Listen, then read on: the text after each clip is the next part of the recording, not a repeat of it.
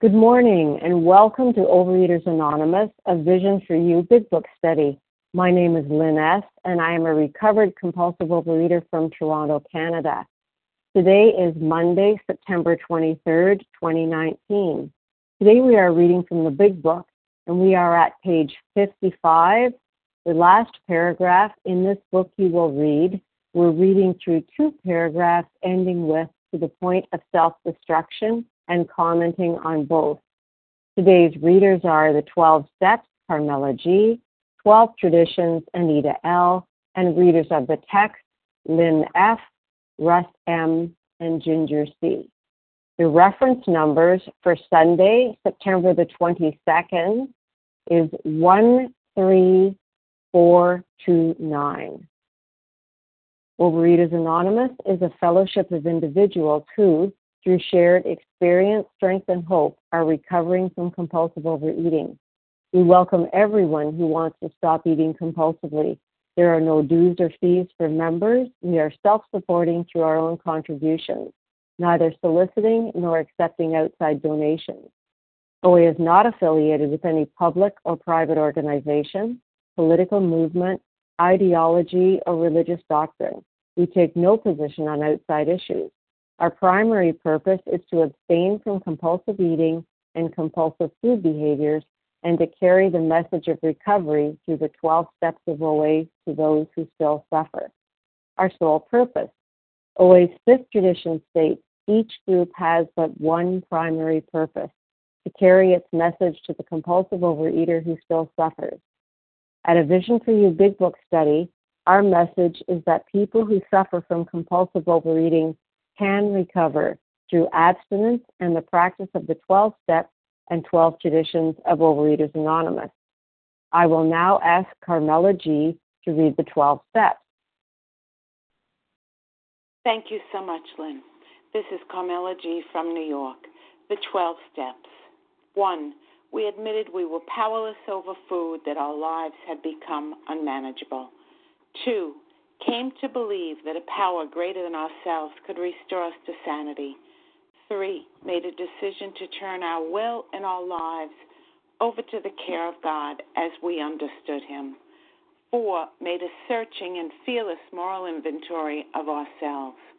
5. Admitted to God, to ourselves, and to another human being the exact nature of our wrongs. 6.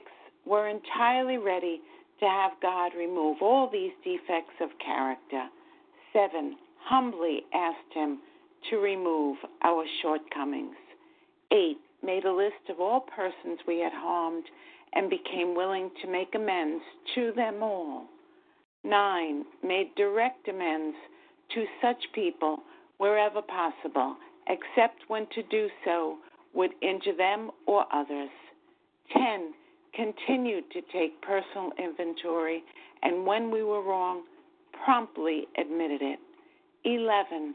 Sought through prayer and meditation to improve our conscious contact with God as we understood Him, praying only for knowledge of His will for us and the power to carry that out.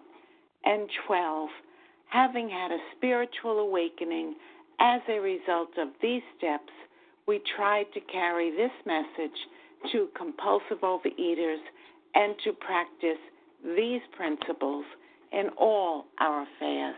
Thank you, and I pass. Thank you, Carmela G. And Anita L. will read the 12 traditions for us. Good morning, everyone. This is Anita L. from outside of Philadelphia, the 12 traditions of OA. 1. Our common welfare should come first. Personal recovery depends upon OA unity. 2. For our group purpose, there is but one ultimate authority, a loving God, as He may express Himself in our group conscience. Our leaders are but trusted servants, they do not govern. 3. The only requirement for OA membership is a desire to stop eating compulsively. 4. Each group should be autonomous, except in matters affecting other groups or OA as a whole. 5. Each group has but one primary purpose: to carry its message to the compulsive overeater who still suffers. 6. An OA group ought never endorse, finance, or lend the OA name to any related facility or outside enterprise, lest problems of money, property, and prestige divert us from our primary purpose. 7. Every OA group ought to be fully self-supporting, declining outside contributions. 8. Overeaters Anonymous should remain forever non-professional, but our service centers may employ special workers. 9. OA as such ought never be organized, but we may create service boards or committees directly responsible to those they serve. 10. Overeaters Anonymous has no opinion on outside issues. Hence, the OA name ought never be drawn into public controversy. 11. Our public relations policy is based on attraction rather than promotion. We need always maintain personal anonymity at the level of press, radio, films, television, and other public media of communication. 12. Anonymity is the spiritual foundation of all these traditions, ever reminding us to place principles before personalities. Thank you so much, and with that, I pass. Have a great day, everybody. Thank you, Anita L. How our meeting works. Our meeting focuses on the directions for recovery described in the Big Book of Alcoholics Anonymous. We read a paragraph or two from the literature, then stop and share on what was read. Anyone can share, but we ask that you keep your sharing to the topic and literature we are discussing, and that you keep your share to approximately 3 minutes. Singleness of purpose reminds us to identify as compulsive overeaters only. Our abstinence requirement for moderators is 1 year, and for readers is 6 months. There is no abstinence requirement for sharing on topic. This meeting does request that your sharing be directly linked to what was read. We are sharing what the directions in the Big Book mean to us. To share, press star 1 to unmute. Once you are done sharing, let us know by saying pass. Then press star 1 to mute your phone. In order to have a quiet meeting, everyone's phone except the speaker's should be muted. Today we resume our study of the Big Book on page 55. The last paragraph in this book you will read. We're reading through 2 paragraphs ending with to the point of self-destruction and commenting on both. And Lynn F., would you read for us, please? Yes. Good morning, Lynn S., and good morning, my fellows. This is Lynn F., recovered in Pennsylvania. In this book, you will read the experience of a man who thought he was an atheist. His story is so interesting that some of it should be told now.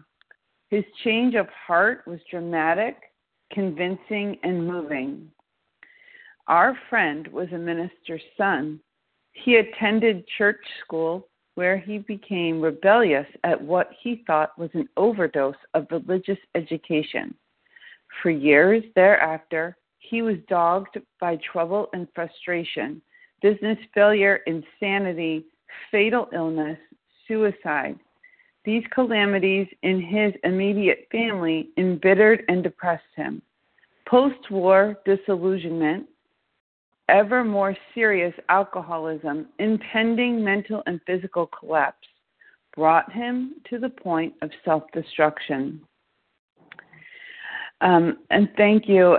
And in looking at this paragraph, I was moved to look up the word dogged. That's not a term we use frequently today. And what it means is having or showing tenacity, grim persistence. And so I can relate to grim persistence in my past as a compulsive overeater untreated.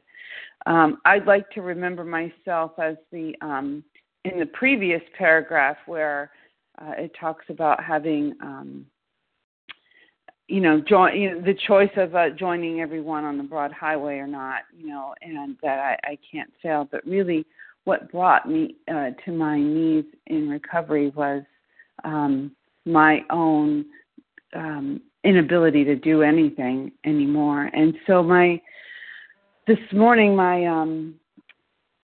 I remembered was I had before I came into recovery, I had a doctor tell me twice over the course of 2 years that OA was a possibility for me. And at 265 plus pounds, it wasn't something I really thought I needed because I could just do something, magazine diet, pay and weigh, etc. But my God shot, my moment where God opened up for me and showed me just how self-destructed I was. I was at a funeral, and there was about 200 people in attendance in this funeral, and many of which were first responders, and I fell. And not only did I fall, but before I fell, the first thing that happened was that while I was watching the casket getting lowered into the ground of our friend, who was 55 years old, a thunderbolt message came barreling through my mind, and that was, he has no more Mondays. This 52-year-old man has no more Mondays. And I and turning around and leaving the grave, I fell, and I was 265 pounds, and my knees were scraped up, and that was February, and I didn't come in because I still had more ideas to smash. I still was rebellious. I still didn't believe the bitter nature of my situation, and it took me till the following March, on March 25th, where I listened to the message that God had for me, and I began my journey with all of you on the broad highway. So that's what came up for me this morning, and I'll look forward to the rest of the meeting. Thanks for letting me share. Thank you, Lynn F. The line is now open for sharing on what we just read. Please say your name just once, as it helps me hear everybody. Thanks, Harlan, got you. I'd like to encourage those who haven't shared in the last 2 days to take this opportunity. So who would like to share?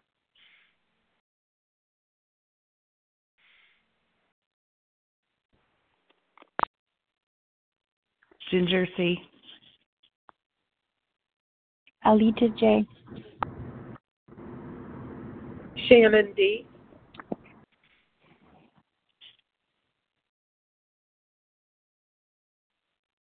Okay, I'll tell you who I have right now.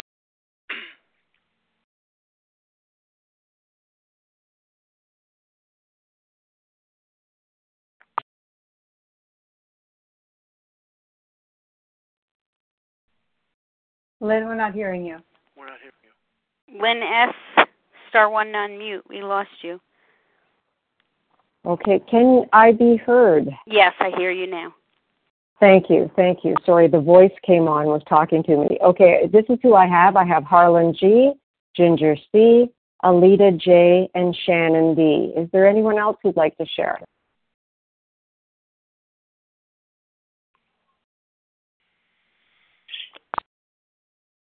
Okay, let's start with that lineup then. We've got Harlan G., followed by Ginger C. Thanks, Lynn. I'm Harlan G. I'm a recovered compulsive overeater in Scottsdale, Arizona. We are talking about a very instrumental piece of AA history here. A person named John Mayo. Fitz Mayo was what he was referred to as. And Fitz was a very good friend to Bill Wilson. Fitz will enter into the town's hospital in the fall of 1935, and just after Dr. Bob and Bill met in May of 35, and Bill is going to stay with Dr. Bob until September of 1935. What's going to happen is the second person in New York that is going to sober up from the town's hospital with this new situation is going to be Fitz Mayo. He has a strong religious background. His story, Our Southern Friend, appears in every edition, but in the fourth edition, it appears on page 208. So if you want to learn a little bit more about Fitz Mayo, his story is Our Southern Friend on page 208. He is also referred to in the doctor's opinion on page XXXI, and on XXXI, the paragraph near the bottom of the page, when I need a mental uplift, Dr. Silkworth is talking about his meeting with Fitz Mayo. Fitz's sister Agnes will loan AA $1,000 to get the book printed. But besides that, let's get down to kind of brass tacks here. Fitz went from being a very religious boy growing up in an Episcopal home, and he is going to kind of boomerang. He's going to get drunk. He's going to become an alcoholic. He is an alcoholic, not become. He is an alcoholic. Members of his family are going to die in an insane asylum. His brother is going to die in an insane asylum. There is suicide and mental illness all over his family. He begins to question God. He begins to be angry at God. He begins to get hostile at God. He is going to undergo a spiritual experience by working the steps, the 6-step program of the Oxford group as it was then. He is going to convert to a person who is very into God, and Jimmy Burwell is his very good friend, and Jimmy Burwell was the resident atheist of AA, and they're going to get into it quite a bit. Fitz wanted more and more God references, more and more references to Christianity in the big book. Jimmy wanted none. Bill was kind of in the middle umpiring, and they decided on less and less than what Fitz wanted and a little bit more of what Jimmy Burwell wanted. But Fitz's sobriety is going to live forever, as all good deeds do here, because he is going to found AA in Washington, D.C. He is going to be the first person to start an AA group in Washington, D.C. And Fitz is going to also be the one that houses the Wilsons when they lose their home. With that, I will pass. Thank you very much. Thanks. Thank you. Thanks, Harlan G. Ginger C., it's your turn, followed by Alita J. Hi, Lynn. Good morning, and thank you for your service. This is Ginger C., recovered compulsive overeater in Colorado. And I'm just looking at this last sentence. This brought him to the point of self-destruction. And self-destruction is a behavior that causes serious harm to oneself. And only addicts, we're the only people that almost die to be reborn. But that's the reality of addiction, because it's progressive, it's fatal in nature, and it only gets worse, never better.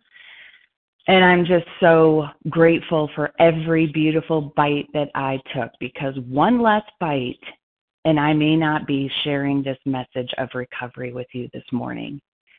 It took what it took to get where I got. And so thank God for research and going back out over and over. Never thought it would end. Thought the nightmare was just going to be part of my story, eating until my last breath on this planet. But it takes what it takes. And I'm so grateful, as I said, because until I conceded, until I was really convinced and I gave this disease the credit it deserves, I wasn't going anywhere. Because life would press in and I needed some effect, and I thought that sugar was the lesser of the two evils. It wasn't drugs, it wasn't alcohol, it wasn't that bad until it became that bad, until it was my life, until I felt like I had a bottle of Smirnoff vodka on my nightstand and it was just lemon heads in a drawer. But again, this is not about relief. This is not about a Band-Aid, and just wanting a little temporary feel better. This is about recovery, and a price has to be paid. And it's not simple. It is simple. It's not easy, though. It's hard work. It's a destruction of the self-centeredness. But again, thank God I finally got it, and I no longer have food as an option, and I no longer see it as a solution. It scares the crap out of me to think about picking that fork back up and returning to the nightmare. And most importantly, for this family that I took through with me, they would die if they saw me eating again.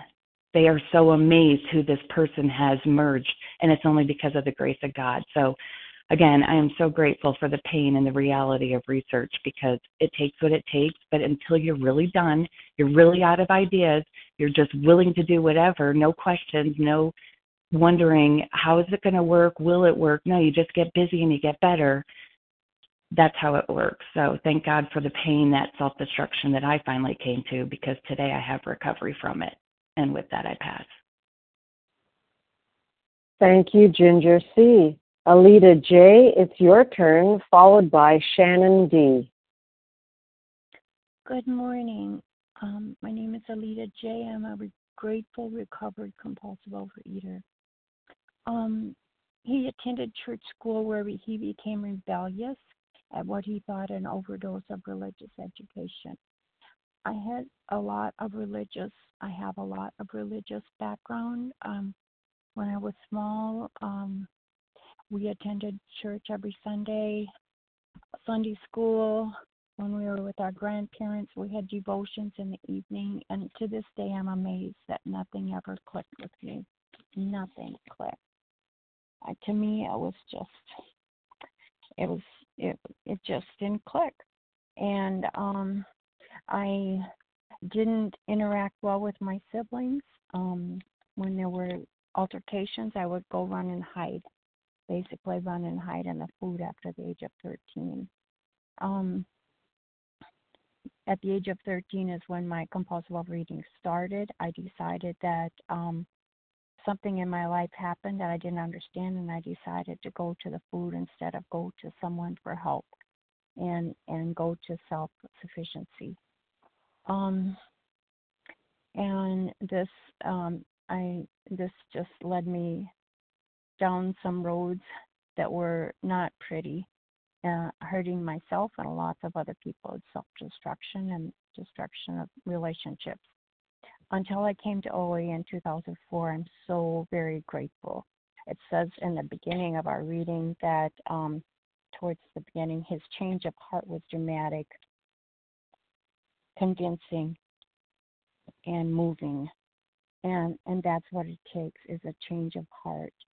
And I'm beginning to notice a change of heart in me, because my heart had become hardened over through fear, build up of resentment, pride, the food, stuffing all my feelings down with food for years and years and years.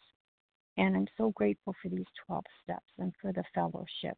It's been an amazing change of my life.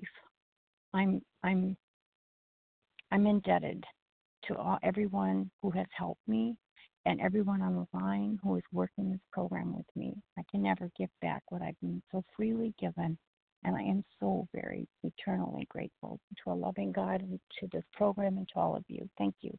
I pass. Thank you, Alita J. Shannon D., it's your turn, followed by an announcement from Larry K. Shannon, please go ahead. Thank you. Good morning. This is Shannon D., a compulsive eater from Durham, North Carolina. And thank you for giving me the opportunity to share and for all the shares in your service.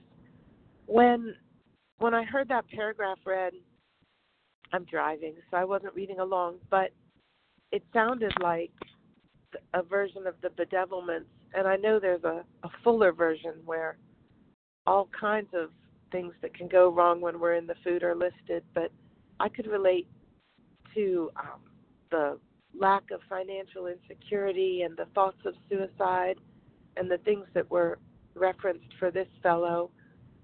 And when I got sober from actual alcohol, And when I was a year sober, I was still binging my face off and starving myself. And so basically I was a dry drunk, and I lost my job.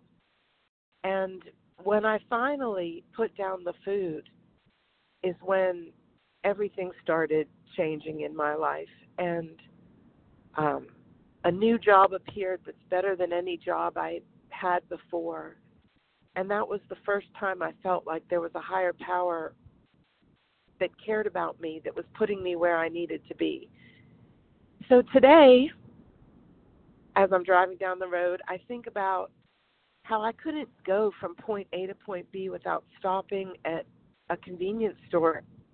I was just always stopping for something to put in my mouth.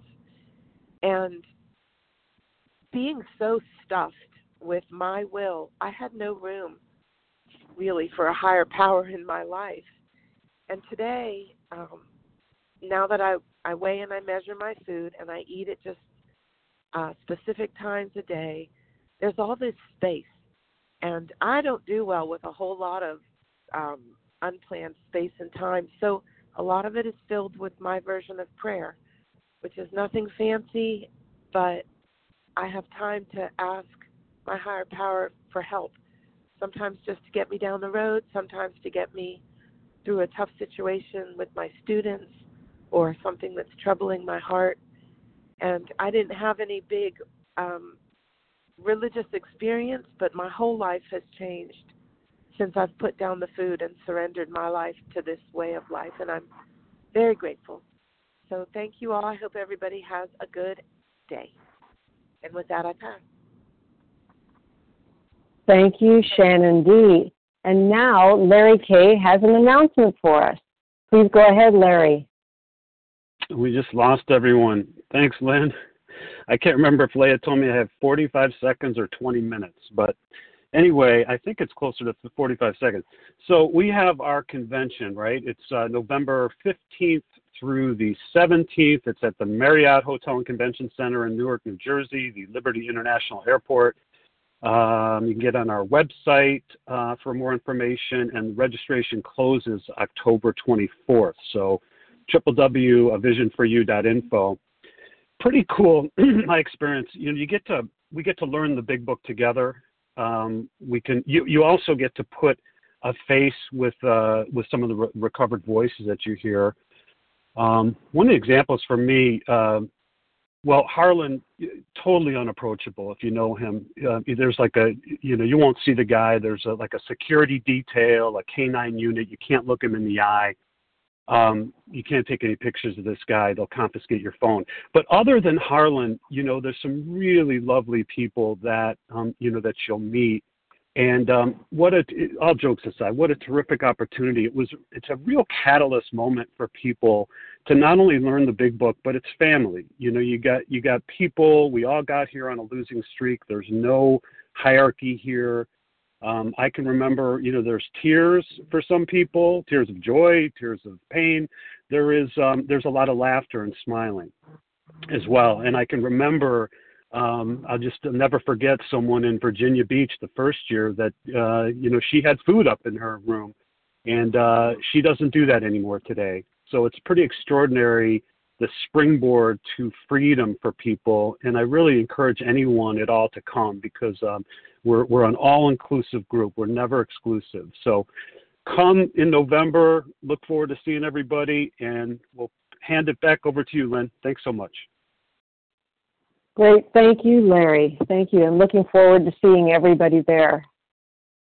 Okay, the line is now open for sharing. Again, please say your name just once, as it helps me hear everyone.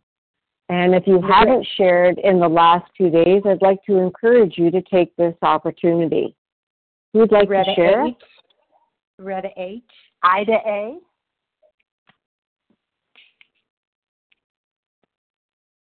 Jody E. What page, please? I'm sorry, I didn't catch your first name. I just heard H. Loretta H. Loretta, great. No, I've got you, Loretta. Loretta H, Ida A, Jody E. Anyone else?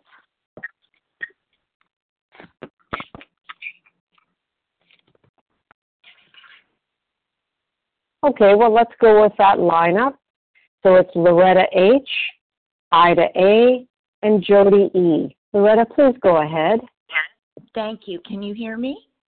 Yes, thank you. Okay, thank you. Thank you, everybody, for, again, this healing meeting that has saved my life for a long time. This is Loretta H. I live in Raleigh. Grace with God's abstinence for today, anorexic and compulsive overeater. And I am so grateful for the reading, the self-destruction. Oh, my God, that was my story, and I'm sticking to it.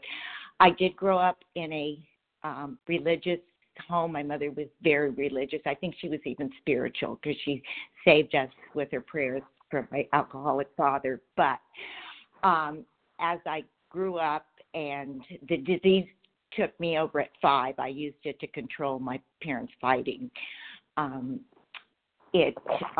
Basically, I had contempt for any type of religion, any type of spirituality, any type of anything until I was brought to my knees in 2001, or actually 2000 when I was actually going to jump off my terrace in New York City because I couldn't stop binging.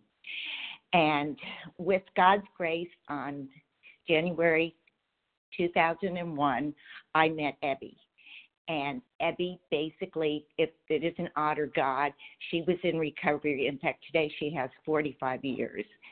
She took me through this book, but she also came to my home because, odd or God, she was a dietitian. I mean, all this can't be, it just can't be believed unless I believe today. And as it says on 164, because I keep reading the big book over and over again, and you say it every day, make sure your relationship with him is right, and great events will come to pass. And that is what I found since I've had a spiritual awakening. I did have a spiritual experience when I let Ebby take my food, but the awakening didn't come until I did the steps. And it's better than ever. And as I shared last week, all week, 158, when I came to know God, I came to know myself. And I'm so grateful because God has given me I'm 72 now, and I have a really big life that is love, patience, tolerance, and see with that my relationships are right. And I couldn't even have relationships before this program, whether it was with God or anybody. And I've been married 50 years. And today, my relationship with everybody in my inner circle is God grace. So thank you, everybody. I pass, and please keep coming back because it works. I'm going to tell you. Thank you. Thank you, Loretta H. Ida A., it's your turn, followed by Jody E. Please go ahead, Ida. Good morning, everybody. Thanks, Lynn S., and thanks for a beautiful meeting that I can count on. Ida A. here, Northern British Columbia, still a grateful compulsive overeater, and the program has continued to come alive despite what's happening in my life, which is extraordinary. And I lean into what's been read today, and I go, wow, that's so true. So here's a gentleman that had a change of heart, and it was, what does it say, dramatic, convincing, and moving. And then they share in this reading the kind of calamitous things that he was encountering, which put the things that I've been through to like nothing. And, you know, I have heard through you wonderful visionaries, so many of you have had a change of heart too. And in the beginning, you know, I think I was rebellious. I didn't really want to believe what you had to share. And the God thing was really a kind of a turnoff. I too attended church school, but really knowledge was my God and food was my God of choice in action. And gosh, have things changed dramatically in the last year, and certainly because of sitting here wherever I am at the moment, and all of the messages you have shared have gotten through. So anybody still in the food, sitting out there eating your drug of choice, it's weird, but it is about God, but it doesn't feel like the same God. I today have a loving, kind, generous God. I'm sitting here in the dark. I haven't had electricity in 3 weeks. I have 4 candles, and I have a spelunker. Is that what you call them? Those headlamps. And I'm sitting here with the battery pack connected to my phone because I need my medicine. And my medicine is hearing the gift of love and generosity and sometimes suffering that all of you have been through to get to the place where you can have a relationship with your Creator and all of us. And slowly I am becoming less of an isolated Ida and more of a we. I'm super excited about the convention and connecting with many of you. Later today, thanks to the grace of our Arizona gentleman, I'll look up our Southern Friend story on page 208. And I had a lot of laughs this morning from our Colorado friend, from our Chicago friend, that got me excited about the conference again. And bless you all for being here. I feel like so many times I'm sitting not by myself, but in a room full of 300 and some people, 400 and some people that love me back to myself. And it works. It really does. Blessings, everybody. Have a great day. I pass. Thank you, Ida A. And Jody E., it's your turn. Thank you, Lynn. Good morning, everybody. This is Jody E., a gratefully recovered compulsive overeater, anorexic, and bulimic in California. And thanks to Harlan for the history. I appreciate it. So I, too, like Fitz, was raised in a religious home, fairly religious. But I wasn't rebellious. I accepted what I was taught, pretty much. But there was trouble and frustration in my life. There was insanity and suicide in my family. My mother was paranoid schizophrenic and committed suicide. When I was 12, my brother was an alcoholic. My father drank. There was a lot. I felt that I had a lot of personal trouble and frustration. I didn't seem to be able to make a living or to accomplish what I wanted to accomplish. And I was using food from childhood. That was my comfort and my ease for all the troubles that were going on in my home. About the age of 29, I was starting to think that I would end up like my mother, and my depression was pretty severe. It did feel like impending collapse. And my brother, the alcoholic, had gotten sober and gave me a big book one day, even though he knew I was not an alcoholic. I am not. And I picked up this book, and I could instantly relate to the actor who wanted to run the show, and it wasn't coming off very well. Is it odd or is it God that book was given to me so many years ago, and then I saw an ad for OA a few days later, and then I got to a meeting, and it's been a beautiful journey ever since. I too am grateful for this meeting upon which I can depend. What a great way to describe it. I woke up this morning at about 2 o'clock and have been meditating, just waiting for this meeting to start. Anyway, thank you all for being here. I'm so grateful to have found you all. Blessings. Thank you, Jody E. For those of us who may have come online a little later, we are on page 55, the last paragraph in this book you will read. We're reading through 2 paragraphs ending with to the point of self-destruction and commenting on both paragraphs. So I'd like to encourage those who haven't shared in the last 2 days to take this opportunity. Who would like to share? Jen A. This is Larry.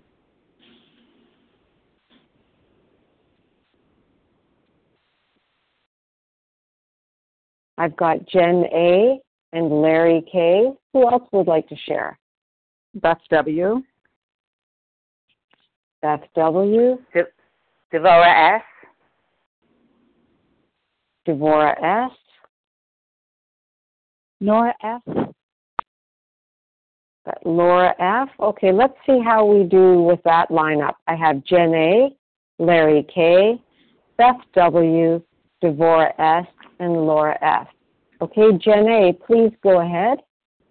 Thank you so much. This is Jen A., recovered compulsive overeater, anorexic, bulimic in Littleton, Colorado. So on this line, you're going to hear the experience of many people who think they were atheists. And their stories are so interesting that you should call in every day, right? This change of heart that all these people have had on this line is dramatic, right? There's a lot of drama. There's a lot of tears. There's a lot of emotion, right? It's powerful. It's noticeable on the lines, right? We call in and we hear it. It's also convincing. If you're not convinced over the line, show up in Newark and see people face to face. See the sparkle in their eye. See the joy in their step. Sit with them and hold hands with them and go out and just talk to people and get involved, right? And it's moving too, right? We know that it's moving because we hear that a change has occurred on this line in people. It's impactful, right? It's super impressive. Why do you call in every day? That's why I called in. I wanted to know how these people got recovered and why they said they were recovered. It touched my life, right? It's this change of heart that happened from 1939 to 2019. How? Because all these people speak a language of the heart. A language of the heart. And what is God? God is love. It's that simple. With that, I pass. Thank you, Jen A. Larry K., it's your turn, followed by Beth W. Thanks, Lynn. Yeah, I wanted to chime in on this. One of the things that I learned about Fitz Mayo was that he was, by his own admission, he was drunk when his mother-in-law died, when his own mother died, and he was drunk even when his child was born. And when I think about that, it reminds me of all the experiences I missed as a result of this disease. There's many things I missed that I ate over.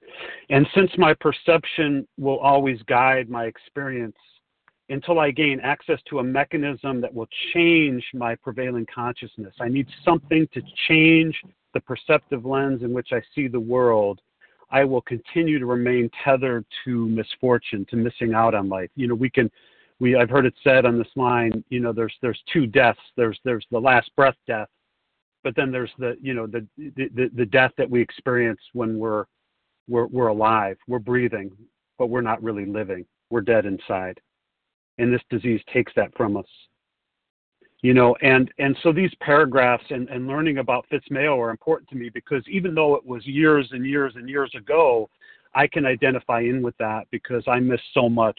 I did miss the experience of grieving from this disease. I also missed many beautiful, lovely experiences of rebirth and friendships and all those things. I missed those things.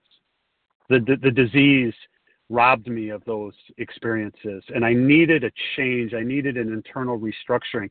Fitz Mayo got the same internal restructuring, I suspect, that I do and that's available to you and me today as a result of these steps. When we work these steps, we begin to change, and the perceptive lens in which we see the world changes. We're given access to a power greater than ourselves. And yes, the obsession for Fitz Mayo to drink again never returned.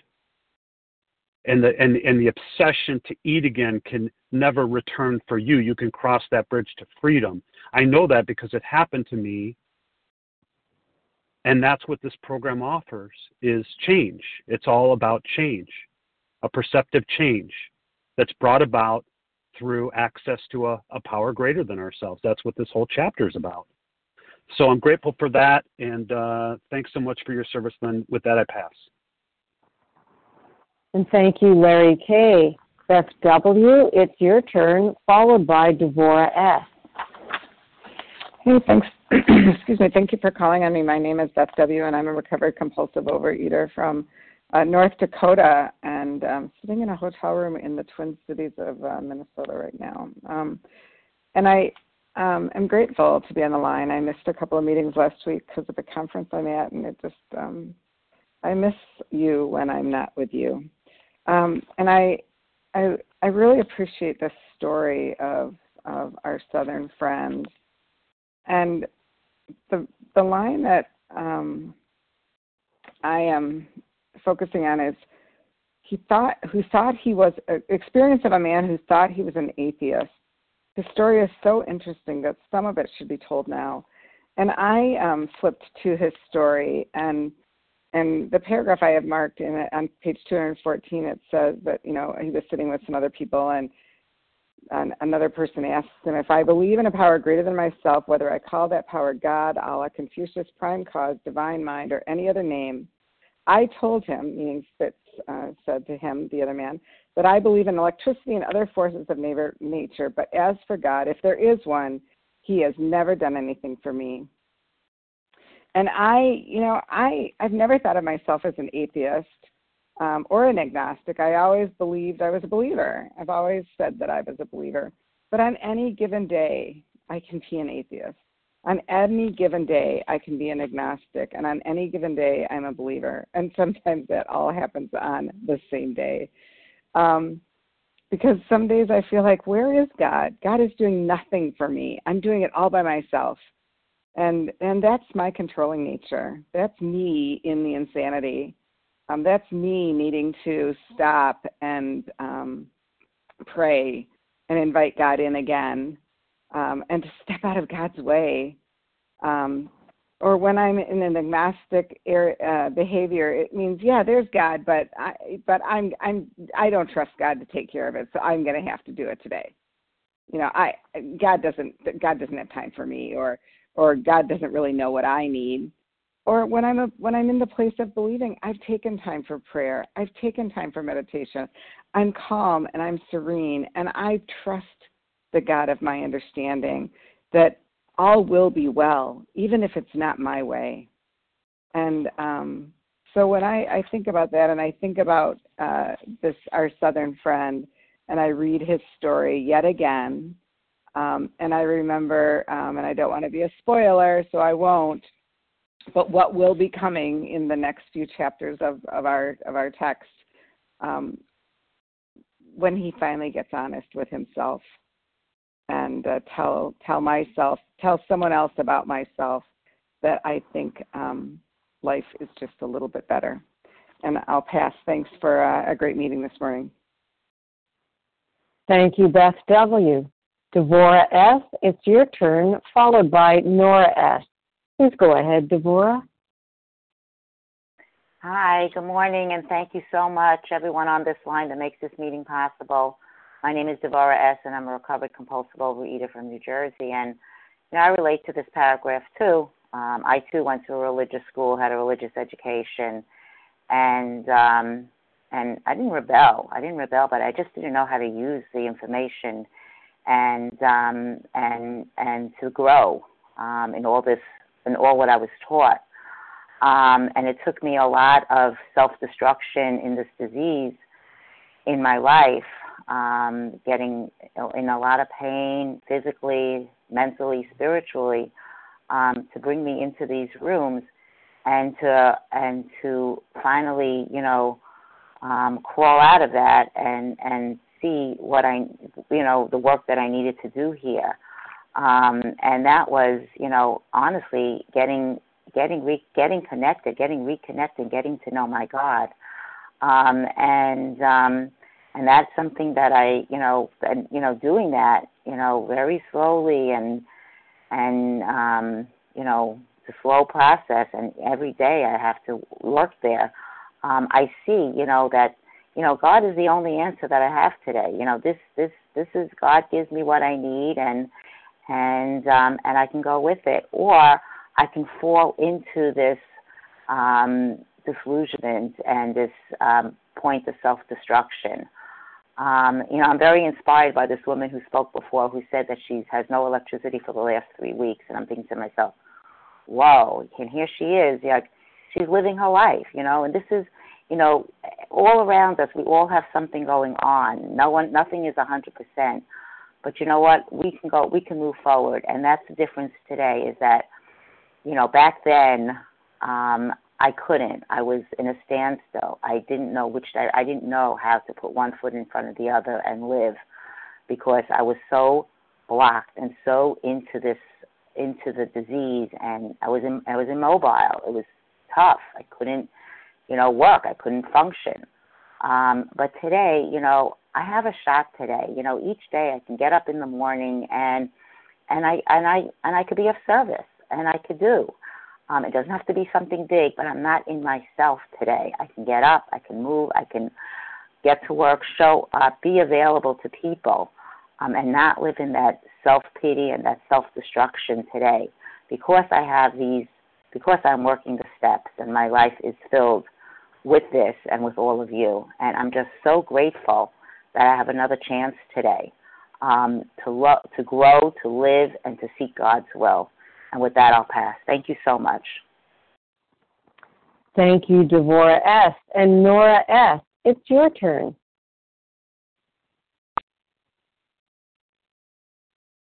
Hi, this is Nora S. from Madoc, Ontario, in Canada.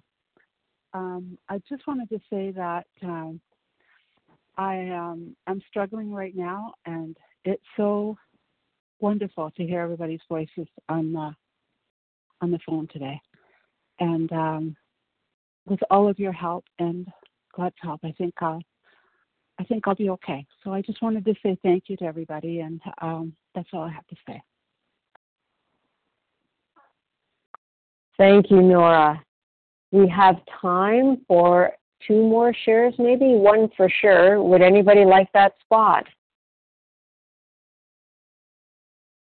Naomi B. I didn't mean to say hey. Sorry. Okay, Naomi B., would you like to go ahead, please? Yes, thank you. Good morning, family. And I don't want to like the expression beat a dead horse, but this is a live horse. I'm Naomi B., a grateful, recovered, compulsive overeater outside Philadelphia. Yes, I too love this, my southern friend. But more importantly, I also want to give a plug about our conference. The first conference we had was in South Carolina, and I was all set. Oh, I couldn't wait to go. Oh, my gosh, I was so excited. My bag was packed, registration room, a hotel room, everything. In parallel with the conference, my daughter was pregnant. And like a week before I was to go to conference, my daughter said, Mom, I wish you'd stay home. Well, that was like a knife through my heart. Cried, did a 10th step, cried, did a 10th step, okay. Fast forwarded to the second conference. Didn't get too excited, had everything done. And I went. And I have to say, that was huge. Because at one moment, I sat down with a person very knowledgeable. You see, I never had a problem. Growing up, I never had a problem with ego because I was always less than, and people made sure they told me so. Sitting down with this lovely soul, I was told that was still ego. Even think of less of myself was still ego because I'm thinking of myself. And that was a moment I wouldn't have had if I didn't go to the conference. And meeting everyone, putting a face to a voice. Oh my gosh, it was like an experience I've never had in my life. And it is so worth it. It is so worth it. Forgive me for wandering off from the book and what we're studying today, because this is huge. It's so important. But I'm telling you, this is an experience you really don't want to miss. Thank you for allowing me to share, and I pass. Thank you, Naomi B. Okay, I think we will end here. Thank you to everyone who shared, and thank you to Team Monday. Please join us for a second unrecorded hour of study immediately following closing. And the share ID for today, Monday, September 23rd, the 7 a.m. meeting, is 13430. We will now close with the reading from the Big Book on page 164, followed by the Serenity Prayer. Will Russ M. please read A Vision for You? Our book is meant to be suggestive only. Good morning. Russ M., recovered compulsive overeater outside of Philly. Our book is meant to be suggestive only. We realize we know only a little. God will constantly disclose more to you and to us as ask him in your morning meditation what you can do each day for the man who's still sick. The answers will come if your own house is in order, but obviously you cannot transmit something you haven't got. See to it that your relationship with him is right and that great events will come to pass for you and countless others. This is the great fact for us. Abandon yourself to God as you understand God. Admit your faults to him and your fellows. Clear away the wreckage of your past. Give freely of what you find and join us. We shall be with you in the fellowship of the Spirit, and you will surely meet some of us as you trudge the road of happy destiny. May God bless you and keep you until then.